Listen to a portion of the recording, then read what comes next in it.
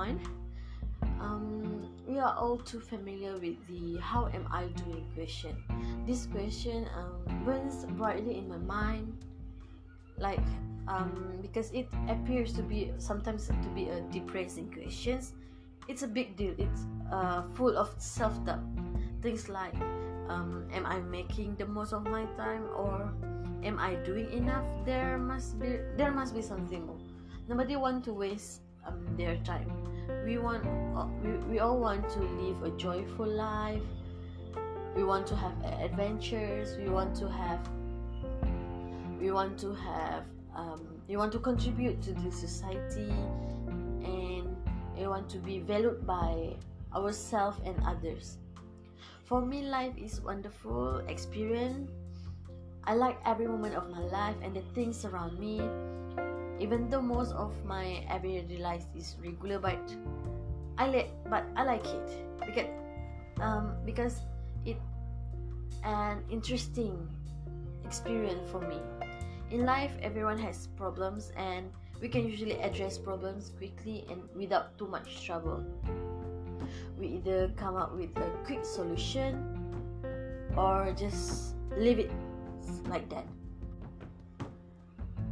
Solving difficulties always has a positive outcome, and remember that solving a problem, even if it's a difficult one, is less thing to worry about and one less problem to add to our problem. We all have a good and bad days. No one can be perfectly happy all of the time, and that is not. And one day we feel like we on top of the world, and the next day we are down. While I'm still trying to accept this myself, I know that it is part of life, and whether or not others choose to show it, it still happens. I cannot stop comparing myself to others, and I like to compare myself to others. Not only it's hugely judgmental, but it also strains on my mental well-being. I wonder what I'm doing with my life and look around at the friends and family crushing it in their respective field. Rationally goes out of the window. In this moment I forget that nobody is perfect.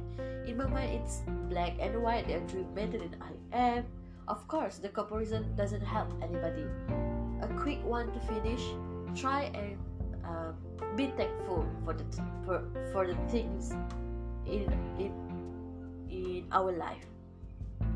Regardless, there is always something for which to be grateful to, and we could even say that this entire time of our life struggle has been one big learning opportunity for us, and thankfulness for the terrible things can be sometimes be the most beneficial. And last, turning a negative into a positive is a powerful instrument that we can use indefinitely. That's all for me. Thank you.